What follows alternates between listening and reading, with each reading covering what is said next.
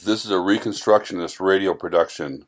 Please visit chalcedon.edu to download this book in PDF or to purchase this book. God's Plan for Victory. The Meaning of Postmillennialism by Rousas John Rushdoony. Chalcedon Foundation, Vallecito, California, 95251. Copyright 1997 by Rousas John Rushdoony. 1997 Preface by R.J. Rushdoony. God's Plan for Victory was first published in 1977 and quickly went through 2 large printings. Failure to reprint it further was due to negligence on my part and a desire to add to it possibly. Eschatology, the doctrine of last things, is also the doctrine of the first thing because it is concerned with the goal of history. Of necessity, goals determine present-day action. We are not motivated to action unless we know the purpose of our action. Specific goals motivate us. If we believe that the main and final goal of the Christian life is heaven, or the salvation of our souls, we will be indifferent to history and the world around us. But if in terms of Matthew 6 and verse 33, we believe that the kingdom of God and His righteousness or justice must have priority in our lives, then we will not have a self-centered view of salvation. Our personal salvation is not the focus and goal of the gospel, but simply the starting point. The goal is God's kingdom, His purpose for humanity in the world, the essence of man's fall and His will to be His own God, His own source of law and morality. Genesis chapter 3 and verse 5. All too often, men retain aspects of this original sin in insisting that their salvation is the center of God's plan. God seeks His own glory and purpose. Our place in His plan is not at the center. Thus, it is serious deformation, first, if we make our own personal salvation central to God's plan and purpose.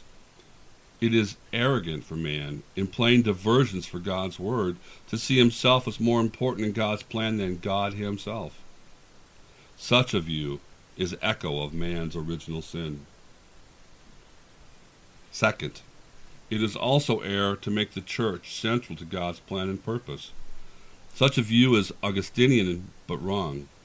St. Augustine, father of much good and bad in church history, despaired of victory in the world, and therefore saw the church as the spear of victory.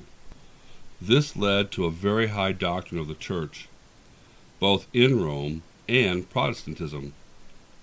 If our hope for the futures of man in Christ's world is only the church, then we will stress the church as man's hope. The church will be overstressed because it is man's only hope.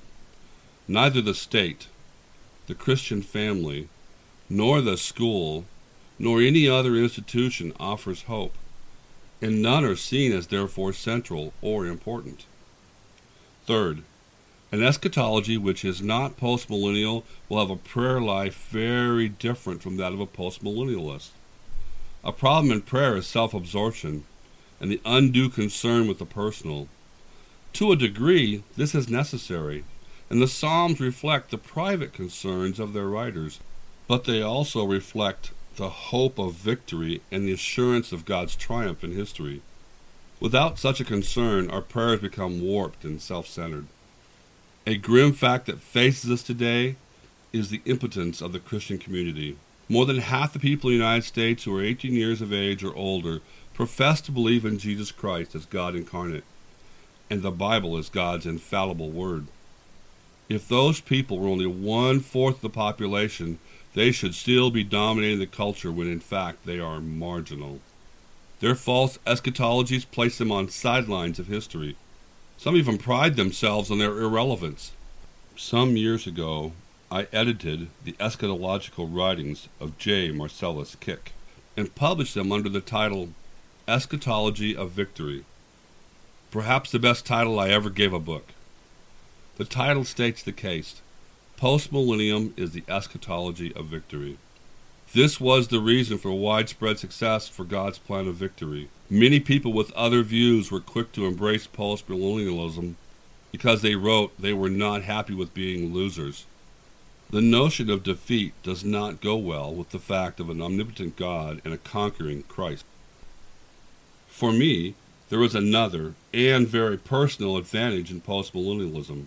It takes with total seriousness and a totality of meaning the validity of Romans chapter 8 and verse 28. Quote, "And we know that all things work together for good to them that love God, to them who are called according to his purpose." End quote. My work has not lacked in sometimes ugly and dishonest attacks. To be in the winner's circle makes a great difference in facing these things and ignoring them because the end result is so clear.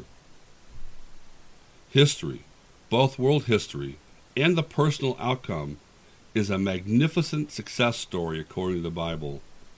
We can thus be patient at the rage of the ignorant and of the losers. Rusas John Rushdoony, February 19, 1997. The Reconstructionist Radio Podcast Network brings to you a complete lineup of podcasts where you will hear practical and tactical theology.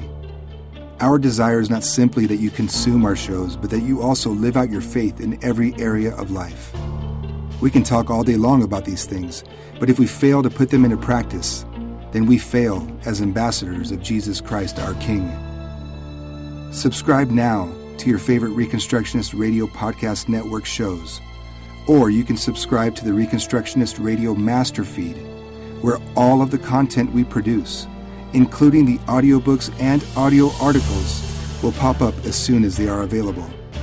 And don't forget to visit ReconstructionistRadio.com to volunteer as a narrator or to partner with this ministry financially. May the Holy Spirit stir you into action for Christ and His kingdom.